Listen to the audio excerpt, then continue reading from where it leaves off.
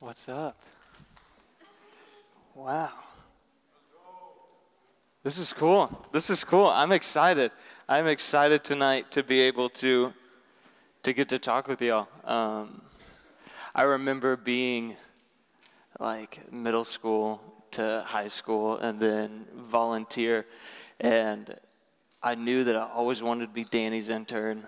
And he told me like, okay, my freshman year came around and I was like, Danny, let's do it. I'm ready to go. Like, I'm ready to be your intern. I'm ready to just start serving. He's like, chill out. Let's wait a year. We'll see. And it'll probably be about your junior year or so. And so that's what happened. I had to wait, and now I'm here. And it feels awesome.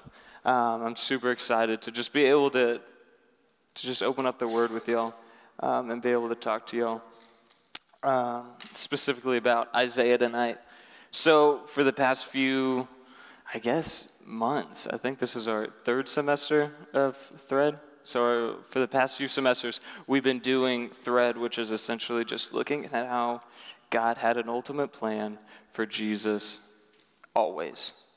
Some of my boys know that we've talked about this before. Even in Genesis, like at the very beginning, God talks about Jesus.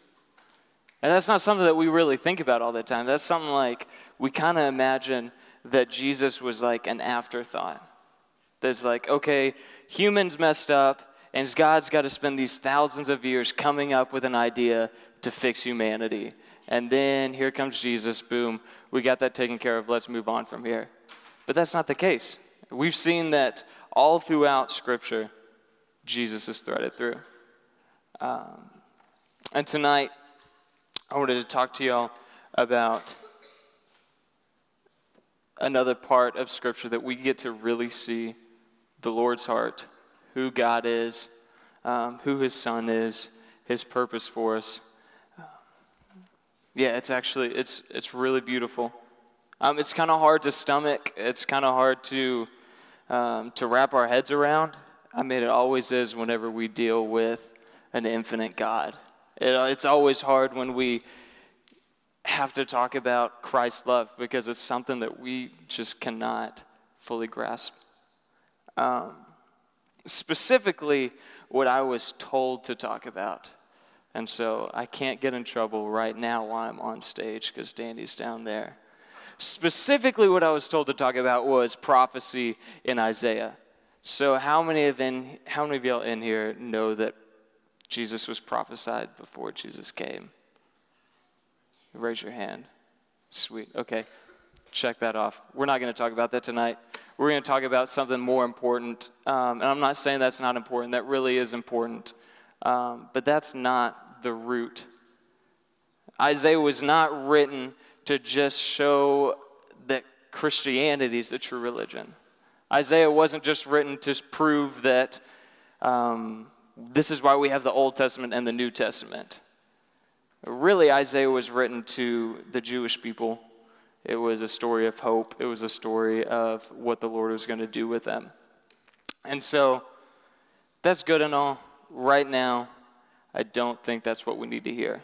Right now, what I think we need to hear is who the Lord really is, who Christ really is, why He actually came to the cross, why the Father sent His Son to die. Those are hard things to stomach. More specifically, I am going to be addressing the sheep in the room tonight. There's goats in here. If you don't know what that means, Jesus talks about in Matthew, and I'm sorry if this offends some of y'all.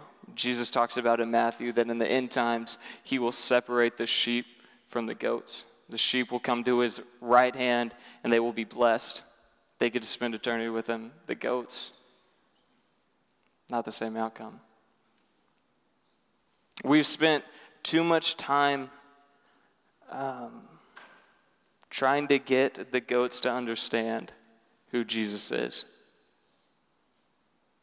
It's not going to be by the words that I say. It's not going to be by the words that Danny says. It's not going to be by the words that Jamal says or anybody else. is going to be by the work of the Lord. Our jobs are to reach out to the sheep. So there's sheep in here that we're speaking to you tonight. I'm going to speak directly to you, and I want you to receive what I have. Receive what the Lord has given me to give to you. And the Lord wants to wrap you up. The Lord wants to show you affection. The Lord wants to encourage you. The Lord may want to correct some of y'all. The Lord may want to do away with some bad ideas of who he is, or the Lord may want to affirm some good ideas of who he is. But goats, this is not directed towards you. I pray that the Lord will move in your hearts tonight, but know that I'm speaking directly to the sheep.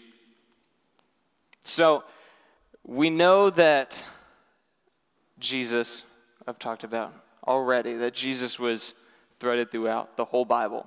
The gospel is from Genesis all the way to Revelation. It's a whole story. The gospel is the story. The gospel isn't just Matthew, Mark, Luke, and John. The gospel is the story. And it was God's will for Christ to die. The Lord ordained this. The Lord wasn't just saying, I've got to fix what the humans broke, and so I'm just going to have to kill my son. No, the Lord's will was for Christ to die. And again, we see that all throughout Scripture, a promise of a Savior. We see it in Genesis. We see it in these prophecies. We see it with John the Baptist leading the way.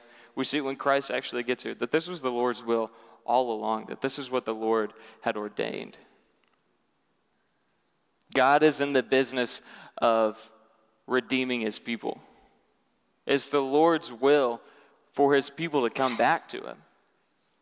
It's the Lord's will for him to have a relationship with his people. And there's no way that he can have a relationship with his people when they're cut off by sin. There's no way for there's no way for God to have community with his people when we're unrighteous and he's righteous. It just can't happen. So it's the Lord's will to redeem us so that we become righteous so we can have community with him. Along with that, it is also Jesus' will to die for you.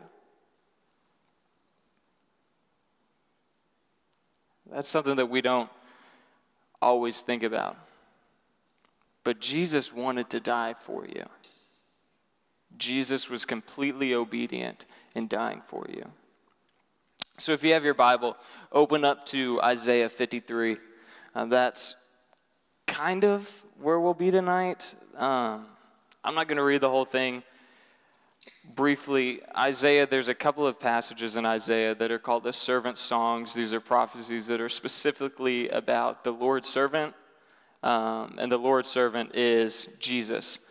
And so God revealed these things to Isaiah, and so Isaiah could give to the Jewish people of hopes of saying, look, one day I'm going to send somebody that's going to be the best servant.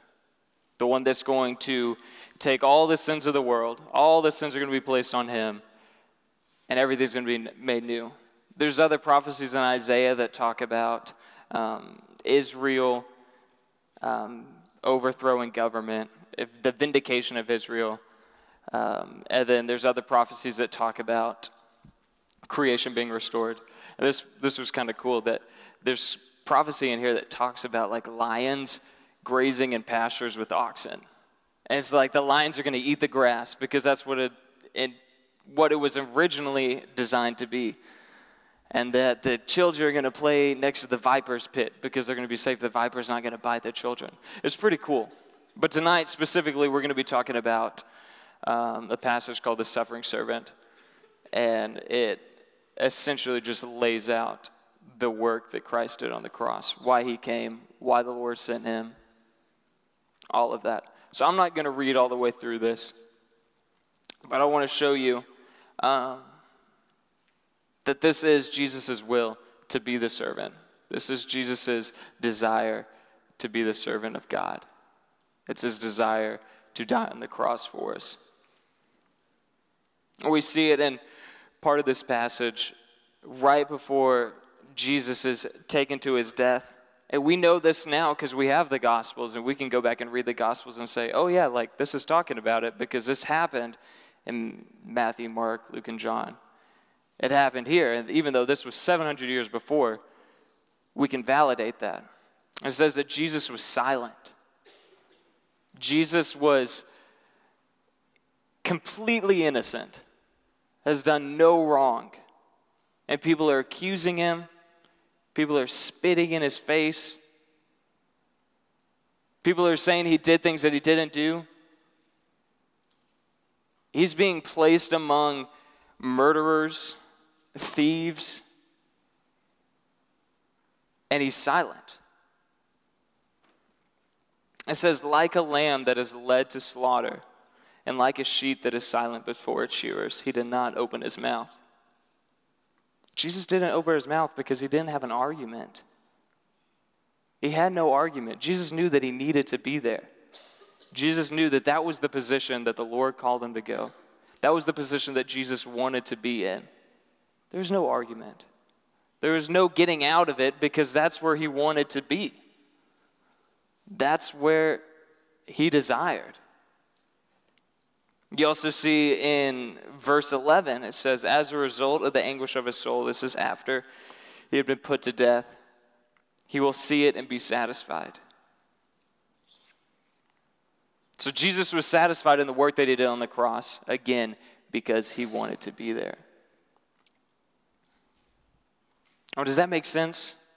Like I want to get that out here first, that God wanted to send Jesus, and Jesus wanted to die. That was their will. We get to this verse in 10 that is probably one of the hardest to stomach. And it says, but the Lord was pleased to crush him, to put him to grief. Now, there's a difference with being okay with something and finding delight and pleasure in something. And this is saying that God found delight in seeing his son dead. That's heavy. That is really heavy. I don't have a kid, but I can imagine what that would feel like to see your son or your daughter die.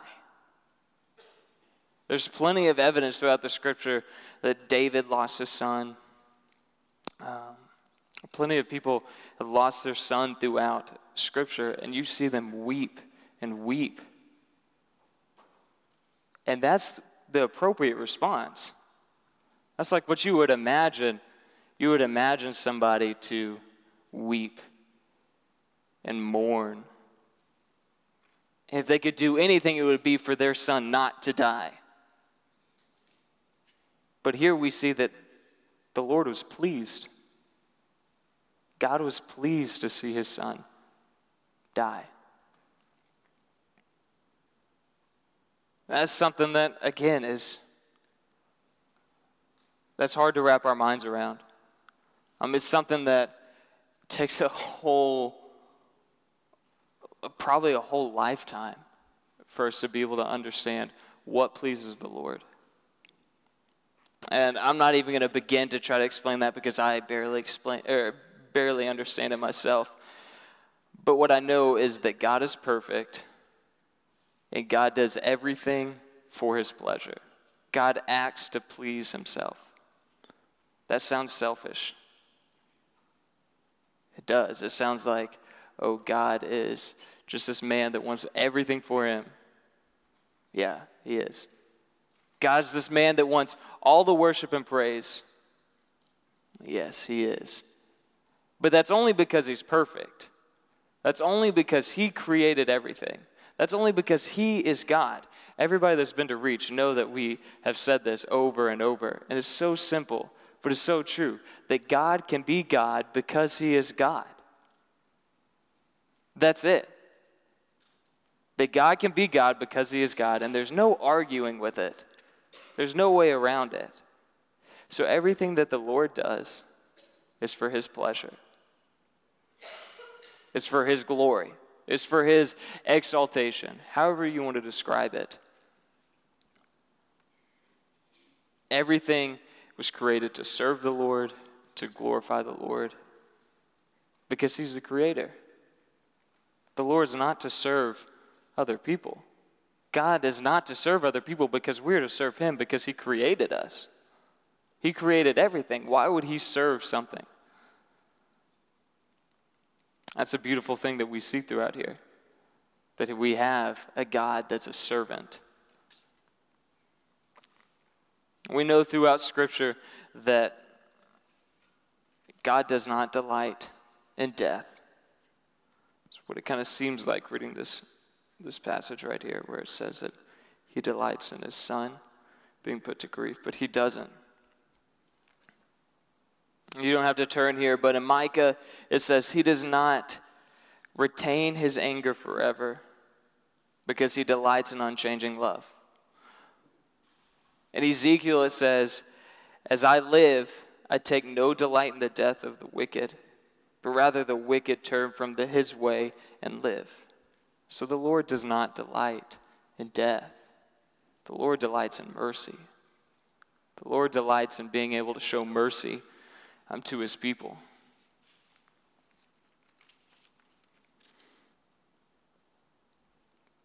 But again, he says he was pleased in the death of his Son. So at this point, it becomes easy to picture this scene of God as this judge that demands punishment. Says there's no way around this. You need to be punished. And you have Jesus as this really good lawyer on your side, fighting for you, trying to get you out of trouble, trying to minimize the punishment as much as possible. And it's really easy to start thinking that, oh, it's us and Jesus, and we've got to get around God. We've got to get around the wrath of God. And Jesus is there to fight for us. That is one of the greatest ways that the enemy can skew the gospel. For you to think that, oh my goodness, God is always mad at me, and I have to rely on Jesus to plead my case. That you have to get around God and use Jesus as this way to get to glory without ever interacting with God, because he's always mad at me. He's always angry. He's always ticked off. That's not the gospel.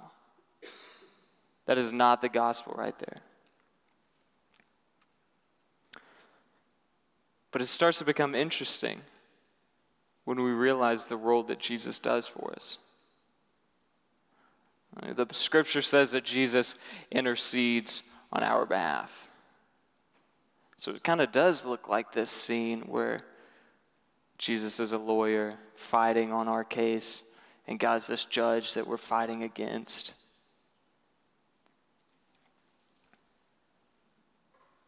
But this is the part where it gets beautiful. Absolutely beautiful. Jesus intercedes on our behalf because it allows God to show mercy. God's heart is that the wrath of God be removed. The judge's heart is that he may find a just way to let his heart of mercy flow. God wants to show mercy. God wants to show love. That's what pleases the Lord. The only way that that can happen is if Jesus intercedes on our behalf.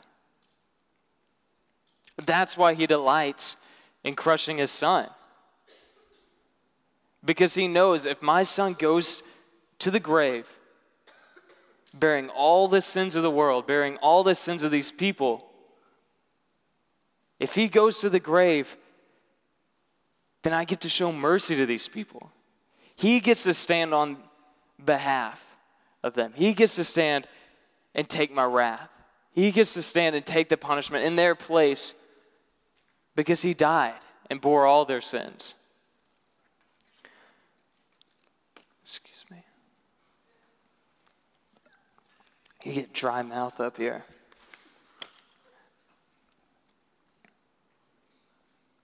That's the beauty of it. That's why the Lord found pleasure in crushing his son. The Lord found pleasure in crushing his son because he knew that he gets to show you mercy if he does that. If he crushes his son, that his wrath does not pour out upon you. And I'm speaking specifically to the sheep right now. If you have trusted wholeheartedly in the Lord, if you submit to him as king, the Lord's arms are open and he gets to show you mercy.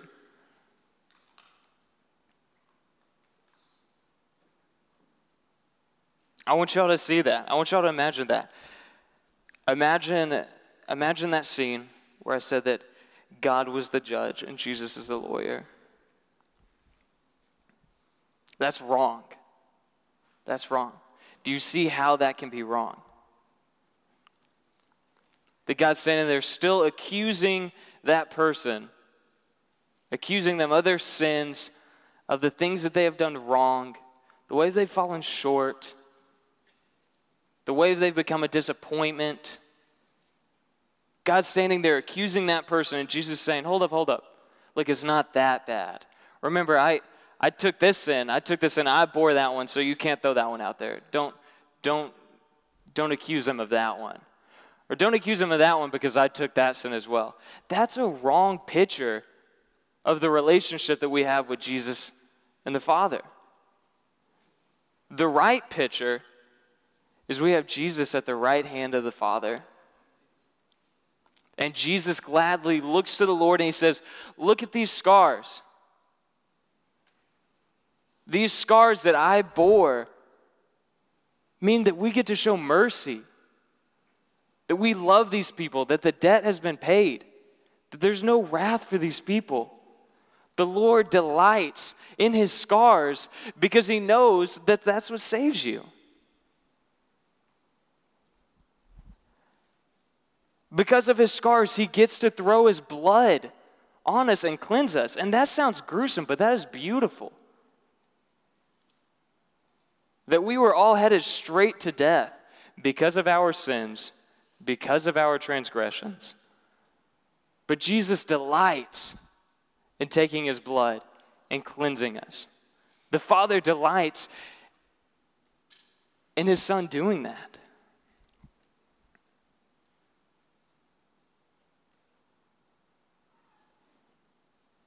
So that's good and all. That's good. They're like, okay, God's not this angry judge, and Jesus isn't this swift, sly lawyer. That's good. We can see that Jesus delights in his scars. We see that Jesus delights on the work on the cross, that the Father was pleased to crush his Son because he gets to show mercy. But another lie that the enemy will use to undermine the beauty of this story is to make it seem like it was a burden on the Father, or it was a burden on the Son to go and do this work. Remember, this is the Lord's will. This is what the Lord wanted to do for us. When I was thinking about that last night and planning all of this, I couldn't help but think about whenever I was a kid and my dad would come in on a Saturday morning and wake me up at like 8, and Cheney can attest to this, that he would wake me up and go and mow the yard. And we don't have the biggest yard, but we've got a big yard. And it would take a good 3 hours to mow the whole thing, weed eat the whole thing. And it sucked. That is not the way I wanted to spend my Saturday. My father coming in there, waking me up, saying, get out of bed, go and do this. And I didn't do it with a good attitude. I had a terrible attitude when I did it. And then my father, on the other hand, my dad, he can say all he wants. He was instilling a good work ethic, or good character. He can say that all he wants, but I know that he delighted in not having to go and do that work. I know that because when I have a son, I'm going to delight in not having to do that work. And Danny can attest to that. I fully believe that our fathers, our parents, love to give chores to us because they have to do less work. Don't go home and tell them I said that. But I believe that because when I'm a parent, I'm going to delight in that. The difference is this is not the picture of the gospel.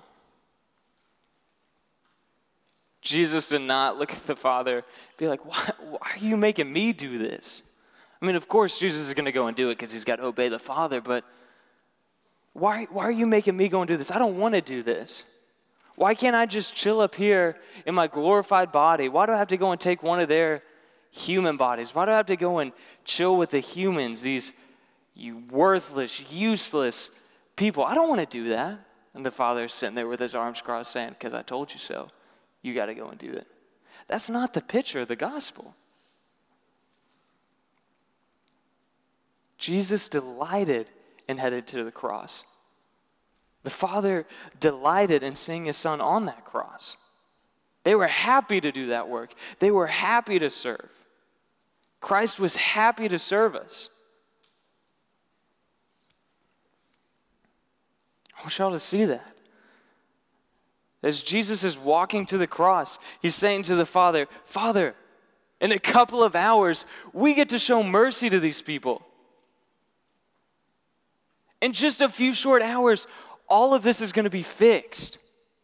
How crazy is that? How awesome is that? That I get to intercede on these people, on these people's behalves in just a couple of hours because I'm taking their sins.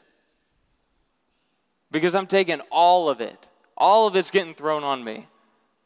I delight in that. I delight in that because you get to show mercy to these people. These people won't experience death because of the work that I'm doing on the cross. And the Father says, I delight in you going and doing that because I get to show mercy to these people because you do that.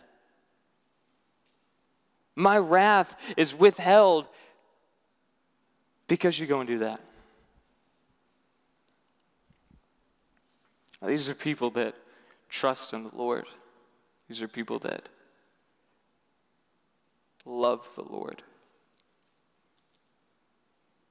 This doesn't pertain to the goats. Okay, that's hard. That's hard to say. Again, it's my prayer that the Lord will open y'all's heart to that. That you will see the saving grace that comes when you trust in Christ. That you'll get to see the beauty of the gospel. I don't think I fully understood. I still don't think I do. I don't think I started to begin to think about these ideas until just last night. Like, this is something that is brand new to me to realize, like, it's not me and Jesus, and we got to walk on our toes so we don't piss the Father off. I remember when, again, sorry, I just feel like I'm dogging on my dad. But like, my dad would come home from school and he would go and take a nap. And then me and my sisters would argue, who's going to go wake up Dad? Because we don't want to make him mad. We don't want to, my dad's not very pretty whenever he's mad. But that's not the gospel.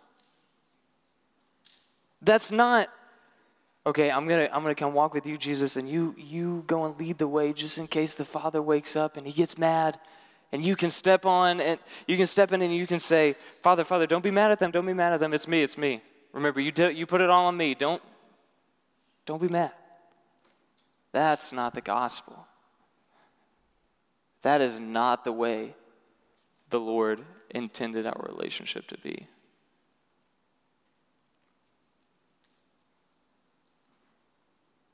God wants this more than anything. God wants his people to be redeemed more than anything. God wants you to experience life more than anything. So much so that he delighted in killing his own son.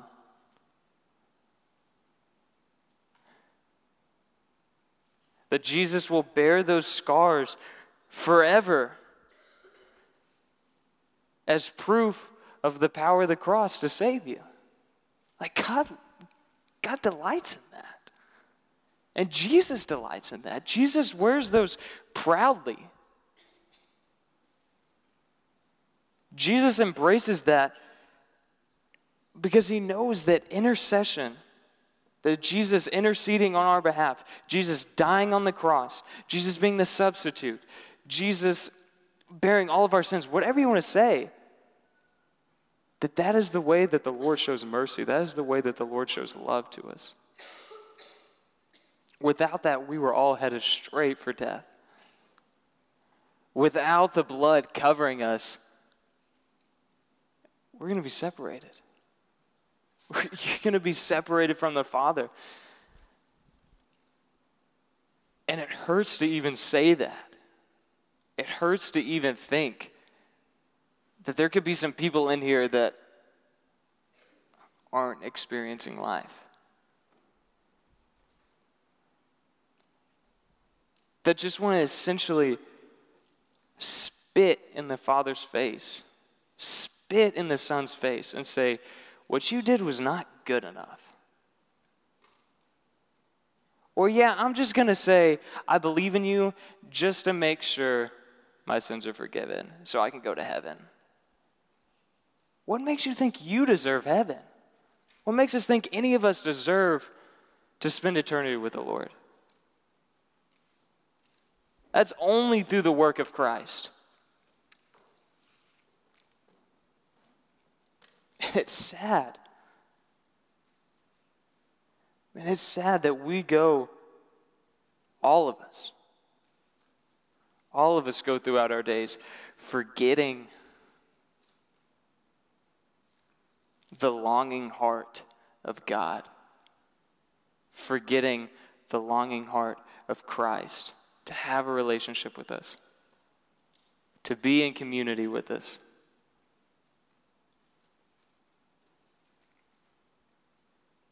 And for us to take the work of the cross and make it anything else is disgraceful, because it is perfect, because it is beautiful, because it is what the Lord designed, because it was the Lord's will.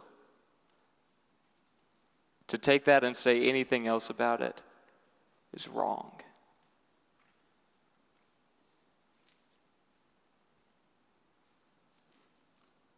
Jesus' heart is to save us. Jesus' heart is to stand on our behalf, gladly, delightfully stand on our behalf and say, yeah, this person sinned. They did those things, but that's not on them. I bore that. I delightfully bore their sins so that they can have life. And the Father says, I am more than okay with that. I am more than okay with you taking their sins, because their payment was not good enough. Their payment was never going to be good enough. The only way was through you, my Son. So I delight in that. I delight that we get to spend eternity in communion together. That I get a relationship with my people because of the work that you did on the cross.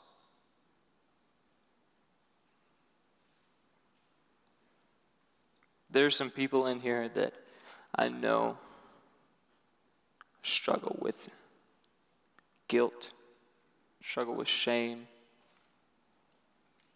of things that have happened in their life, things that are currently going on. Christ did not die on the cross for you to bear that guilt and shame. That's saying that the cross is not good enough. That's saying that Jesus' scars are not good enough. That his blood is not good enough. If you trust in the Lord, if you profess him as King, as your Savior, let him take those burdens. He delightfully takes our burdens. He delightfully takes our transgressions, our sins. He wants those because he knows what happens when he takes those. I feel like I've said that probably 100 times tonight. But that's it. Jesus wants to take your sins. Jesus wants to take your transgressions. He wants to take the hurt. He wants to take the pain. He wants to take the way that you have fallen short in the eyes of the Lord. Take it to the Lord and say, forget these things, look at my hands. Forget these things, look at my blood. This person is a child of God.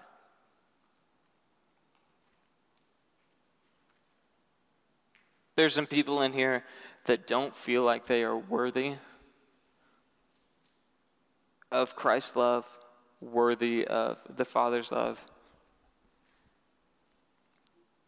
In all actuality, none of us are worthy of it. None of us have done anything to deserve this. And again, that's the beauty of it. That an almighty, all-powerful, all-creating God is willing to serve us, is willing to die for us. You're not worthy of that. You're not deserving of that.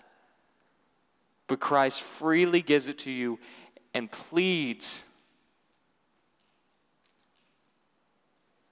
He wants you to have that. He wants you to experience that life. If y'all don't take anything away from tonight, and just listen to this one thing. That Jesus delights in interceding on our behalf. Interceding means standing before the Lord, before the Father, saying, these scars mean that person's clean. Jesus loves that. Jesus loves being able to do that for you. He loves that because the Father, God, delights in showing mercy. That's what brings God joy, is being able to show mercy. And he can't show mercy when there is a certificate of debt. There must be justice in those times. God can't show mercy when there are sins against him, unpaid for. The only way God can show mercy is when those sins are paid for in full and forgotten. And that's what Christ does. That's what Christ does. Is he brings the payment and says, it's done. It's done. This person is a child. This person gets to walk in freedom now. This person gets to experience life because of the work that I did on the cross.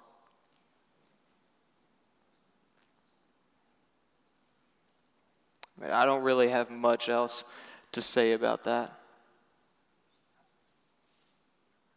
That is something that even I, every day forget. I find myself still slipping into the mindset that God is mad at me, that Jesus calms God down, or that neither one of them really wanted to die for me, but they knew that they had to. Those are all lies. Those are all lies that the enemy will use to keep you from loving Jesus, to keep you from seeing the beauty of the gospel.